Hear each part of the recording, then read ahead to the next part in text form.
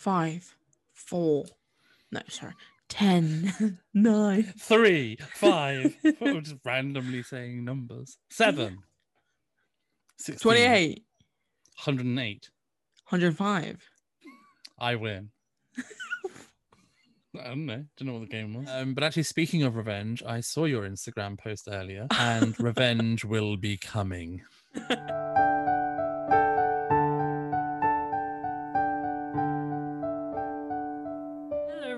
This is Mind Your Employment, brought to you by YQ Society.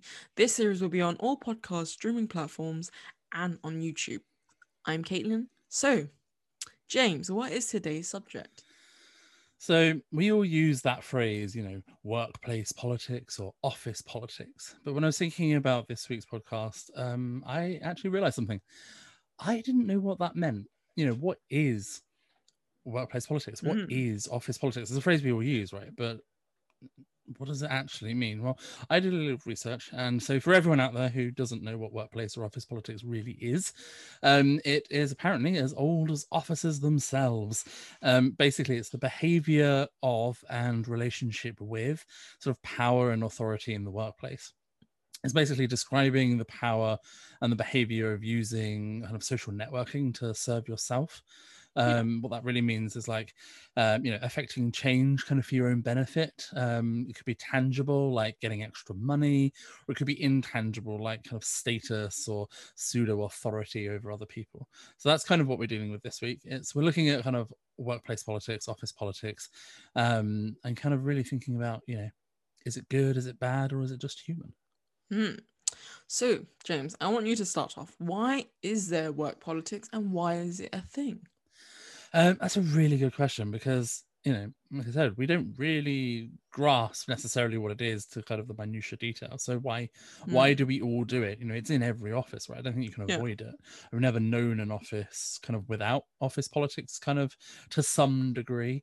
So actually there's quite a few psychologists that have like a different kind of take on this. So some kind of view it as a manifestation of the dark triad of personality traits, which sounds much more exciting than it actually is. It's not anything Harry Potter related, the dark triad, but no, it's just psychopathy, narcissism, and Machiavellianism. So those two combine to create this kind of personality traits that are not the best to have, and so it's kind of seen in some regards as like a manifestation of those traits within certain people. However, other people see it simply as just the way power gets sorted out between a large group of people day to day, and kind of much more mundane, in that regards. I think it's somewhere in between. I think I agree with you, because people's research, I do think there is sort of another reason to it behind it, is that it goes back to, there's several books on this, but it goes back to tolerance. And if you can't tolerate something as a human being, we tend to react. It's sort of something's not constant, there's a reaction. For every action there's consequences, right? So in regards to tolerance, when people, or like anyone, not even just like work office, but also at school, at any realms of work environments, even if you're just in your own company, a partnership, it doesn't matter. If you can't tolerate something, you instantly react to it, whether you stir and cause work politics, or you take action and cause work politics. And it dials down to, again, it's that human trait within us, definitely allows us to have that conflicting interest. We all want that sort of, we strive to have that greater good, we strive to have that good like choices, make good life choices, or want utilitarianism, right? We all want one thing to achieve the same goal. However, the conflicting interest within us sort of makes us want to turn tides, change the environment, especially like saying, for instance, like, in a big company, this is an example, but everyone has the same mindset. They all want to make the most amount of money, make it more profitable, sell more things, help more people, la-di-da-di-da. But internally, our conflicting interest is also the fact that we want power, we want money, we want all those things that, sort of increases our status, makes us more important, puts ourselves in a stronger position. Don't you think? It's just like something Yeah, that, no, definitely. I think, humans by their very nature are rarely kind of truly altruistic. There's always that kind of ulterior motive. yeah, definitely. They always try and position themselves in a place where you've got that safety, security, and reward. Exactly. It's like survival instincts in a way, isn't Yeah, it? So disagreements, vying for an easy life, are all part and parcel of that sort of human condition. definitely. Which is a motive within itself. And obviously work by its very nature, unless you're kind of self-employed and you only work with yourself. And I hope if you are only working with yourself, you're not arguing with yourself, because that's no, that's weird. But you have to deal with other people, right? And there's Yeah, always going to be a balance between what you want and what they want and what the business wants, as kind of like the third person, kind of within this whole little kind of ecosystem. yeah, certainly. And inherently humans are very emotional creatures, and we're not necessarily always logical ones. No. There's actually, it was, who was it, Sigmund Freud compared humans to Yeah. hedgehogs in winter Hmm. specifically.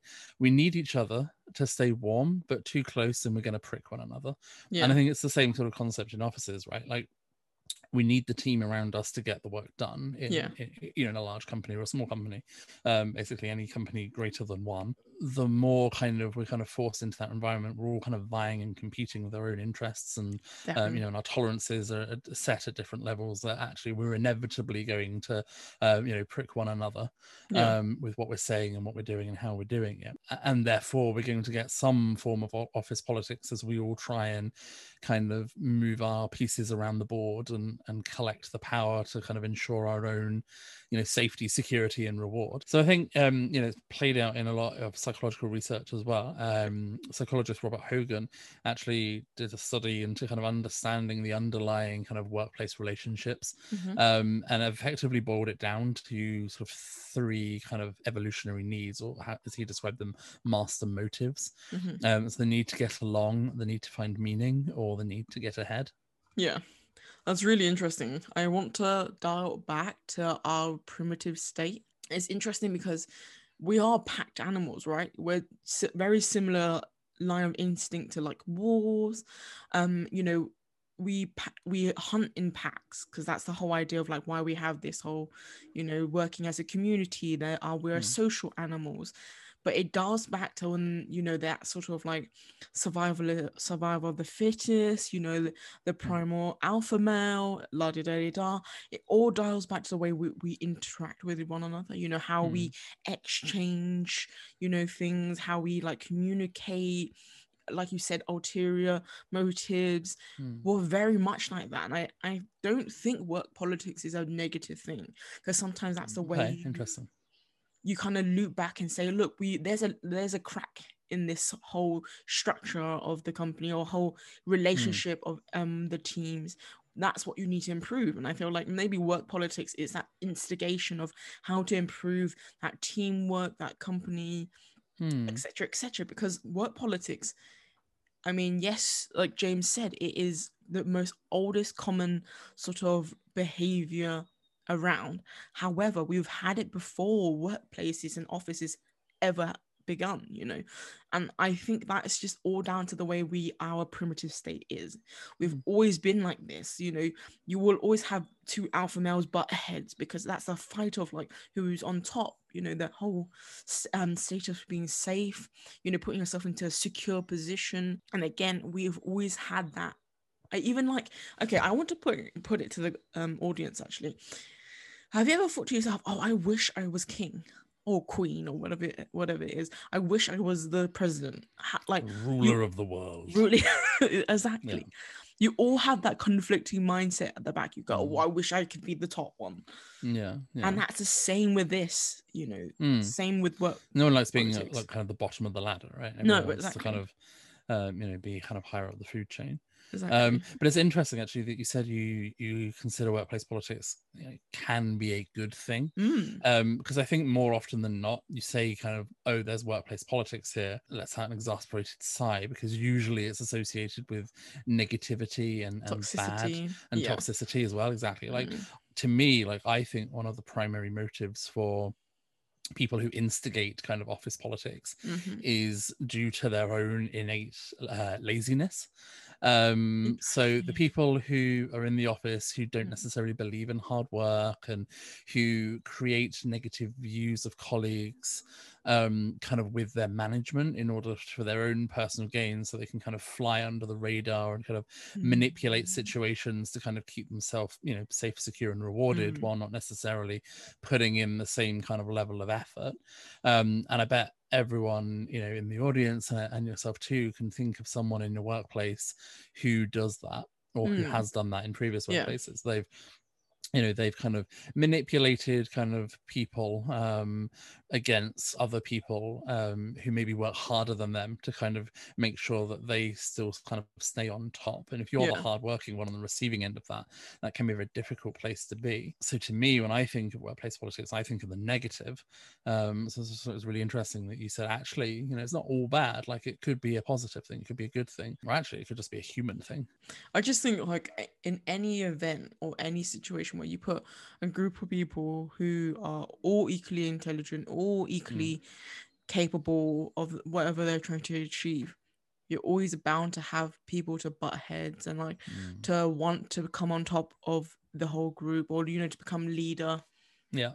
And it's not always a situation where, like, yeah, you're right, maybe it is a negative thing, because having work politics can also, like, it brings everyone's mental health down, because there's a whole stress element behind it. Yeah, definitely. But Especially when it's toxic. exactly, and Yeah. and it's never a good thing. I don't think work politics should ever happen, but it does happen, because you have a group of people who, you know, they work together. Yes, they may be great at working together, but they all have different ideas. You know, I have different ideas in comparison to what James may think, and you don't always agree with one another. Especially, I find it in certain situations, like in a very overly micromanaged company, you always find those people who are at the lower management scale really taking the most pressure, because they have no say, or very little say. Oh, Sorry. sure. Yeah. And I've been in that situation where, like, I've had no say, and I've had basically loads of people tell me what to do, how to do it, and they're breathing down your back, and you're thinking, well, I have no room to, like, be able to come out and do something of my own. And therefore, again, it tests their tolerance. And I know I'm going to dial back to this point quite a lot, but tolerance is a huge, like, factor to the way people react.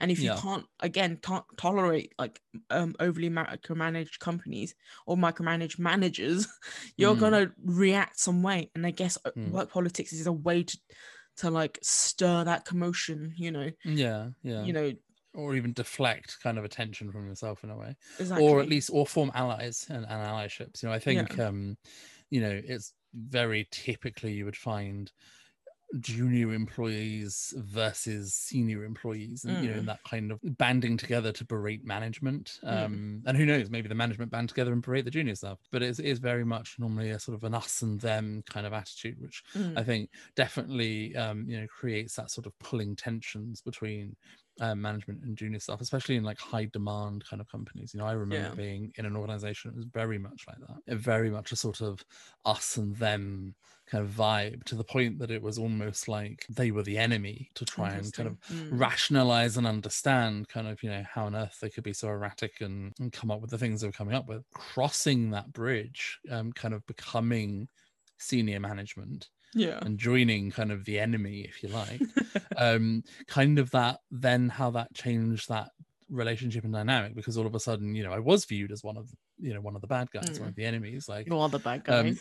and sold my soul to the devil kind of thing. And it's really interesting to see that kind of dynamic shift, because I think friendships is a huge motivator for office politics. Yeah. You know, we will go out of our way to support and help our friends kind of over anything else, right? Allies. So this can be when, you know, they do something wrong, we are supporting them, but to other team members could lead to, you know, resentment, especially if you're the manager, right? So if you're the manager and your friend messes up, you're not going to want to have that difficult conversation necessarily of, you've messed up, you've got to put this right. You're going to want to help them and support them, make sure sure that they're okay because they're your friend, and that's what you want to do kind of innately as a human who has, who has a friend. But you got to think about how that's going to look to everyone else, because that could lead to resentment from other colleagues who perhaps you would have the conversation with in a more direct kind of way. So I think you've definitely got to have that balance. But you also get work politics in between.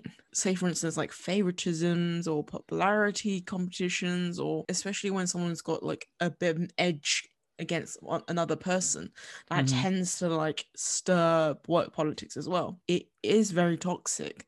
And it is not healthy for anyone, because it's so much stress on you, and it's so much stress for other parties who are also involved in that same, contribution in collaboration. And you can't avoid it. To deny that, work politics only works one way. It could work it could work across board, horizontally, and you can't avoid it, because it's a human interaction behavior. It happens even just teamwork at university. I don't think it should be called work politics. It should be human politics. Human politics, the politics of humanity, would be the title of my first book. How did it make you feel being on the receiving end of workplace politics from someone who kind of a small step up from you? It's horrible. I work at home. You can't avoid this situation. You think in a workplace, in an office-based role, you can't avoid the people because they're just probably sitting across the room to you, or you have to still communicate with them. But it's the same at home. I still have to communicate with these people. I still have to like work with them in a collaborative way, and therefore you can't avoid it. And it seems to manifest just because human beings do just butt heads, and it creates a lot of pressure on you. And I'm not sure if anyone out there know the same feeling that work politics creates such a turbulence, right? Because you now that you've got a demand from whatever your work requires of you, and then you have that sort of extra layer of stress because your colleagues are not either supporting you, or they're debacle work politics that's added that extra layer, and it's quite stressful. But I really want to know something, is that what is the motive behind work politics? Is it just strung by laziness, or like do people actually do it out of because they're having fun with it? Because that's crazy. I think it boils down to that, those three kind of master motives. It's the need to get along. You need to get along with certain people, and therefore you may manipulate situations in order to get in your favor, allies in your favor and in your court. Should anything go wrong with senior people, you want those sort of support network. Effectively, you have that need to get ahead.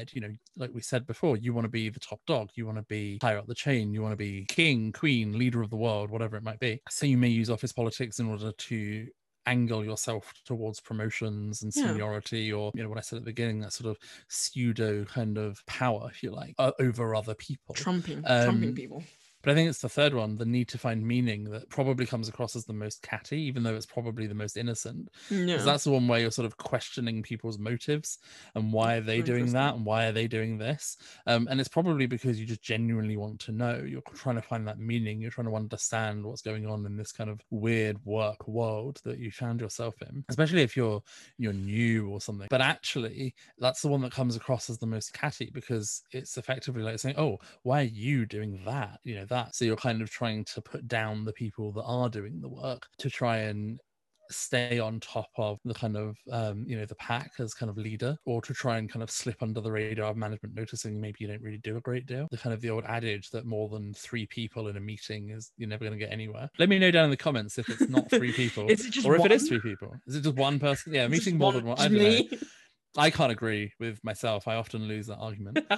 Basically, you're not going to get anything done, right? So if your company has like 1,500 people in it and you have a team of 20 people or whatever, all trying to do different bits, then inevitably you're going to get, all sorts of problems. Maybe it's as simple as there's more than 3 people. I also want to know something, because the other day someone said to me, the reason why someone reacts and starts to stir commotion or like starts to take action is because they predict something, and therefore because of panicking of something might prevail, or something that is foretelling, or something is they've been forewarned by somewhere and therefore will be forearmed by it. And it's really interesting because I was like, why do we do that? I know the whole saying, be 8 steps ahead. Why are we like that? Why is that such a strong behavior? Because I feel like work politics stir because people are already foretelling something's going to happen, because you can always like feel the build up, right? You can feel something's about to go down.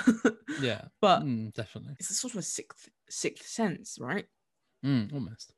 We sort of take action or plan for action way ahead before it happens, and then therefore may look catty because now that we go, oh, well, you wanted that. No, we was trying to prevent it, but it could be perceived in a different way and kind of been construed to look like we're the bad enemies. But it's not, and it's just so interesting because humans are like that, because I guess that's the whole idea of like revenge. Come on, guys. It's a very like seamless like sort of idea of like we wanting to take revenge, but it's not like that. The scenario of me like on the receiving end for work politics, I saw it coming, didn't do anything about it, took the full hit. It's not a motive. I don't want to say that's a motive because it's way too strong, because then you're just convicting everyone and being being the cause of work politics, because it takes two to tango, right? It takes more than just one person to create such a commotion. It's interesting because you don't normally act like this in your group of friends. Or do you? Well, I have never had like politics like that with a great friend. I mean, there is that. Obviously, there's always been like dynamics and tensions. Yeah, but is that not just a subset of quote unquote office politics? You've got, let's say, two of your friends in your group fall out with each other. Do they then not try and vie to get people on their side of that argument? Because I feel like I've experienced that before. Have you? I think you get friendship politics in the same way you get office politics. Effectively, what I'm saying is never know or interact with more than 3 people at any one time. That's the only way to avoid it. But actually, speaking of revenge, I saw your Instagram post earlier, and revenge will be coming. But no, in all seriousness, I think it just boils down to that safety and security thing, right? Yeah, certainly. You're foreseeing things, you think things are going to happen, and so in order to kind of secure your position to feel safe, you may instigate office politics, or you may get involved in office politics one way or another. But what I was actually going to do next is actually just give our audience some sort of telltale signs. Maybe might be sitting here thinking, oh, well, I don't know if there's office politics in my place. So what are the telltale signs? Well, there's a guy called David Frankel, and he gives us 5 telltale signs of office politics environment. How you can spot office politics in your workplace. Yeah. This is my new segment. I thought, give it a go. James's guide. Literally, James's guide to understanding office politics. Here are the 5 top telltale signs. So number 1, an individual's personal rewards do not align with organizational rewards. So they want something, and maybe they're getting something that isn't quite in line with what the business does or needs. And that could be a sign. I've got to start again. And the second one? Number 2, there is a system that needs to be worked, and the best navigators are the ones who get rewarded. So if you ever feel like you have to kind of play the game or jerry-rig the system in order to get somewhere within your company, then actually that's probably a sign that it's quite a politicized environment. Usually, feeling that need to play the game in order to get ahead is a very, very clear-cut sign of politicization. And it's the ones who are getting ahead who are probably the ones who are manipulating it in a really good way for their own gain, and therefore are the causes of the politics. That's interesting, because I was just thinking, is it like, obviously this is bordering between like being nice and then now being nasty or catty, but it's doing a favor added to this point? I think it could be. If you do, it depends who you're doing a favor, right? If you do, and it comes back to that kind of level of altruism, and what the favor is. It's a whole kind of combination of factors here. But if it's a fairly innocuous favor to a senior manager, you might want to do it, but never kid yourself that you're doing it because it's the right thing to do or it's a good thing to do. No one is 100% altruistic, and I think it's naive for anyone to say that they are or that they know someone who is. It's just not true. And sure, they may be a wonderful person, they may be doing a good thing, but they still want something for that, right? They want that level of recognition, even if it's as simple as someone really senior saying thank you. That's still a reward within itself, and so it doesn't necessarily have to be a promotion or money or whatever else, or a favor in return. But I definitely think it could play a part, and everyone has that ulterior motive. So the third one is that urgency often takes backseat to process, and so the stakeholders in the status quo become threatened by any sort of change. So have you ever been in a situation where something really does need to get done, but unless it follows this exact 1, 2, 3, 4, 5 process, people get a bit on edge about that, and maybe they start argument, a little debate. I do have a story. Do tell. We have a really big client, and obviously the way they carry out certain tasks and certain things need to be done, it follows a system, right? Like you said, from A to Z. Client was like, look, we need quickest turnaround you can think of. And we received it mid-afternoon as well, so we kind of need it the next morning. So a lot of the things that we need to do is obviously quality checks, just in case we give it back to the clients. All the other colleagues were just trying to rush to get it through, right? A lot of the managers were honing down on like just the going through step by step, and we didn't really have the time either, and also we didn't have the resources. You're kind of sort of stuck to keeping that workflow, but also stuck with like you've already committed with this like quick turnaround. And everyone started to panic. Everyone started to feel sort of a huge pressure on them, because now that they want to follow all the steps, you know, from A to Z, but they don't want to miss anything. I remember in the morning, everyone was waking up really early just to get it done. And obviously, let's be honest with you, the whole process from A to Z was not going to be completed in a 24 hour. By the time we got it to the clients, it was late afternoon, and we had to obviously apologize for that. And did you find the relationships within the team fragmented, people picked on other tender. people? Very tender. Yeah. And I know this is a big leap, but this is where name blame came in very quickly. Whose fault is it? Yours, mine? No, it's all of our fault because we're a team. But no one thinks like that, right? They need someone to go, you're the blame. You know, safety, security. Push this onto someone else, it's so like, I'm safe and secure. I did my part, but you didn't, so it's your fault. No, collaboration work. You take the blame with everyone else. You come to realize that you no longer really enjoying the environment because it becomes toxic. The team isn't really a team. It's a collection of people serving their own goals. You see everyone's true color, and that's when you start to understand, wow, I don't want to be in a team like that. You know, unfortunately, I was at the end of the position as well. You know, I was one of the last people who had to do the final QCs, and it was just like, well, that sort of environment, no matter good you are at that job, you'd always feel like crap, and that should be the case. Definitely tell us your stories. Let us know if you've ever been in any of these situations, and then I'm gonna let James go into the fourth and fifth point. Okay, so number 4, people who do not regularly produce results don't get fired or reprimanded. We've all been there, right? We've all been in an office whereby we are putting in the graft, we're putting in the hours, we're putting in the work.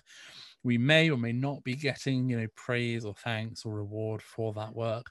But what we do see are other people not pulling their weight, not doing their part, not playing their part, not being part of the team, but nothing happening to them, as if they are, you know, above the rules, or they've done something in order to protect themselves, or, you know, who knows, maybe they have incriminating photos of the manager and so they get away with everything. Whatever it is, they're not getting reprimanded, they don't get fired. Telltale sign that you've got office politics going on. And the last one, number 5, the average employee has little knowledge of and visibility into any of the company's wider decision making. So I think the company needs to be really transparent in terms of how and why it does what it does, especially with its employees, if you want them to buy into your culture, your ethos, your work, and what's going on and why it's going on.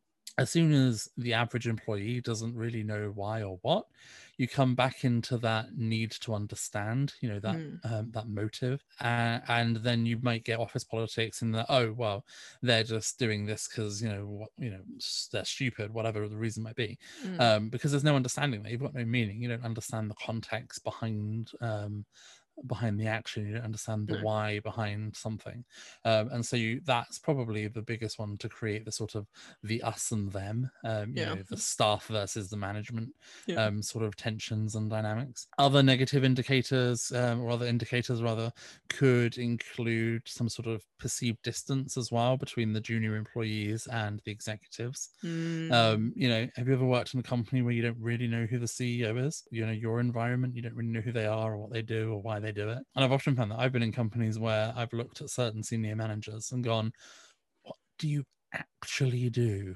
Because I can't work it out. You know, I genuinely cannot work out what they're doing for 7-8 hours a day.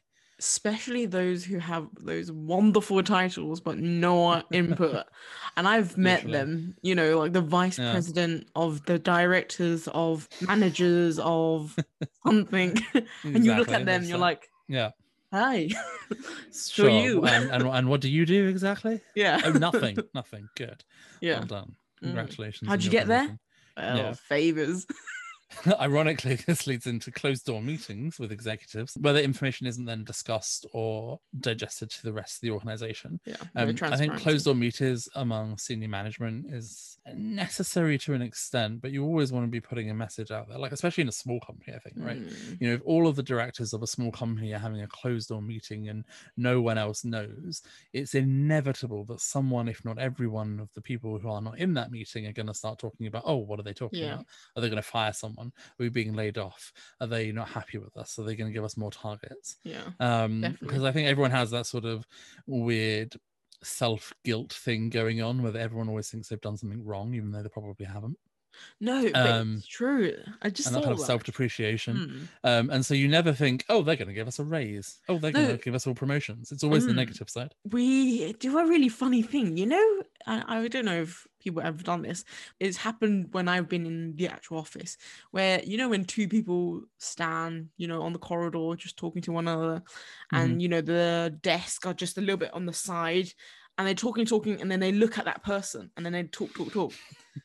That Yeah. moment, that instant when you're thinking, and it may be not catty, it may not be in No, any no, way they're talking about you. They're just no. having a look, a Yeah, broad yeah, span of the whole yeah. desk. But like that closed door meeting, it creates tension. It Mm. creates that sort of like, oh, that person's talking about me. I already know it, but it Especially if is they're your not. manager, right? Yeah. The last kind of maybe telltale sign, I think, is that the star employees, you know, this kind of outstanding people in the workplace, the ones who get everything done, they smash every target, leave because they don't necessarily see any sort of path to advancement, or they're not getting the recognition they Mm. think they deserve. So when you're like your top performers are leaving your business, especially when the business isn't failing, you know, the business is failing in the sense of, you know, fiscally as a business, right? You know, it's Mm. going from strength to strength as a business. Why would someone who's at the top of their game Yeah. leave that environment? Yeah. Well, it could be because of office politics. It's true. What if you're the best, you know, the creme de creme, you're great at your graft, you know, you're Mm. actually in fact the most successful. Why would you want to leave? Because a lot of great workers tend to bail not because of the work, but because of the politics, because of the Yeah, pressure they're definitely. receiving from Mm-hmm. the sort of bureaucracy of the company. All invokes this whole behavior would naturally put someone off. I would be put off. And Yeah. I've been in those situations where, you know, where people who are, I'm working with lovely people, you know, they're great colleagues, and some of them Mm-hmm. are now friends, but the politics is so great, it makes the work not enjoyable anymore. And Mm-hmm. that's why big companies, small companies, businesses lose good workers, good Yeah. employees, good friendships as well, just because of Yeah. work Yeah, politics. definitely. So I have a question for you. Yeah. If we are accepting that work politics is a thing, it is a part of human nature, Yeah. it is going to exist in literally every business Yeah. with an employee Should be count greater life than politics one, then. and potentially life politics. How do you win?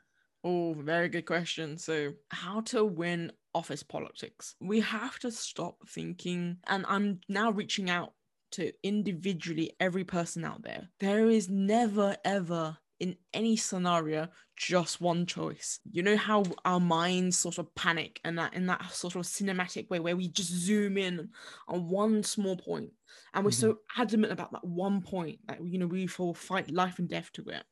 It has to be red. Why? It just has to be. Yeah. Why? I don't know, but just be red. And it's not like that. I love the color red. We so easily reduce ourselves to one Mm-hmm. point, one choice. Why? Yeah.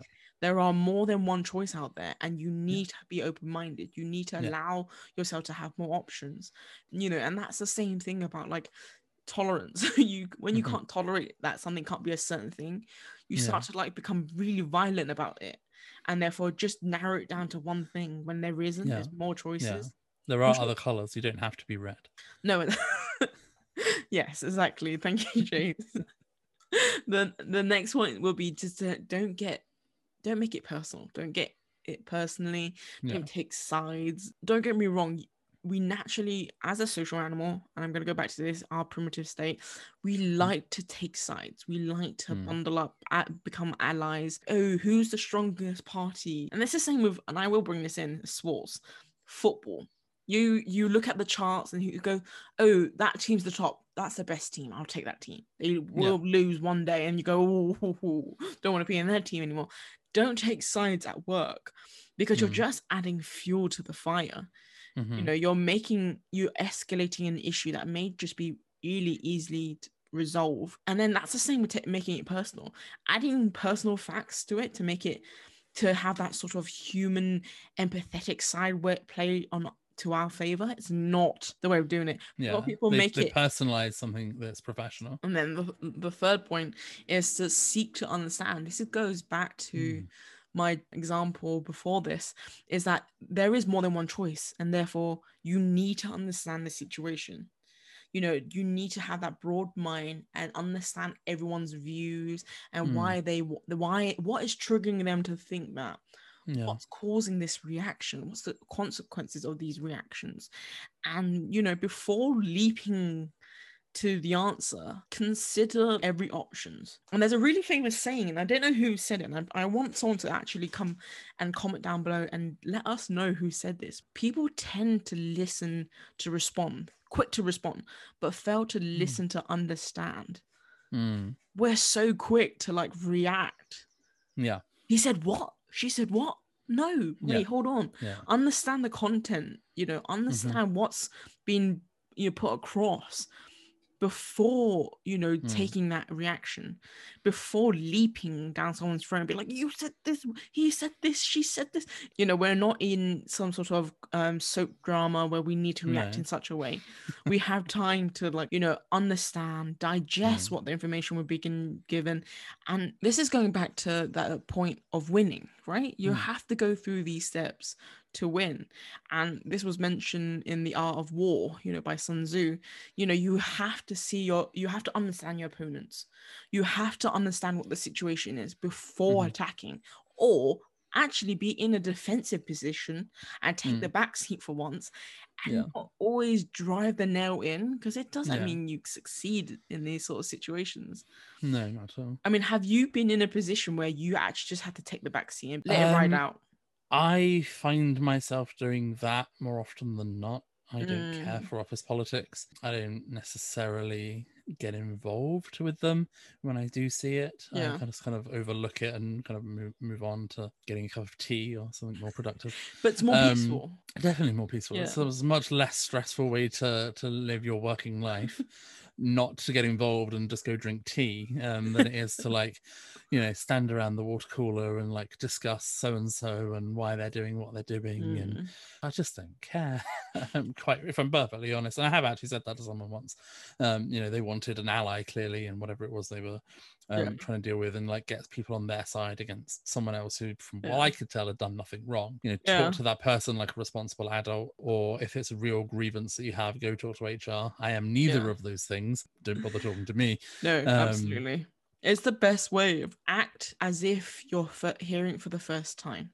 Simply because you would understand what the situation is before making a choice, making a reaction. It sometimes doesn't require it. It will settle down itself. I think there's a lot to be said as well for kind of feigning ignorance in a way. Like, even if you do know quite a lot about a certain situation, just assume you don't know, or just make it seem like you don't know anything, because then you can kind of play that innocent bystander and just kind of get on with your work and fly under the radar. And to concentrate all the points about how to win office politics is know what you're trying to achieve. What's the end goal? Because everyone shares that end goal. Focus on your circle of influences. So if you're working with a small team, don't get other teams involved. It's not a big contest. We're not in the Olympics. You're working. Focus on your small team. And again, you have choices as well. You're not reduced to one choice. And there shouldn't be just one choice, because then, you know, there's so many factors that get involved. And then that's what stirs a lot of issues. The last few points I have as well is that you have to listen. And this is going back to seeking to understand, is listen. Because great managers or great staff know when just to be quiet and listen and understand the situation. The work politics can be turned around to actually achieving something for the team member, as a manager, as a director, or one of those pretty name titles. I do not know which one. The final point is that, you know, keep yourself to yourself. You don't need to be, getting yourself involved into anything. You don't need to add personal facts into the situation. Don't personalize the argument. Let yourself be less vulnerable to be attacked. No, just remember, really, there are other colors. It doesn't have to be red.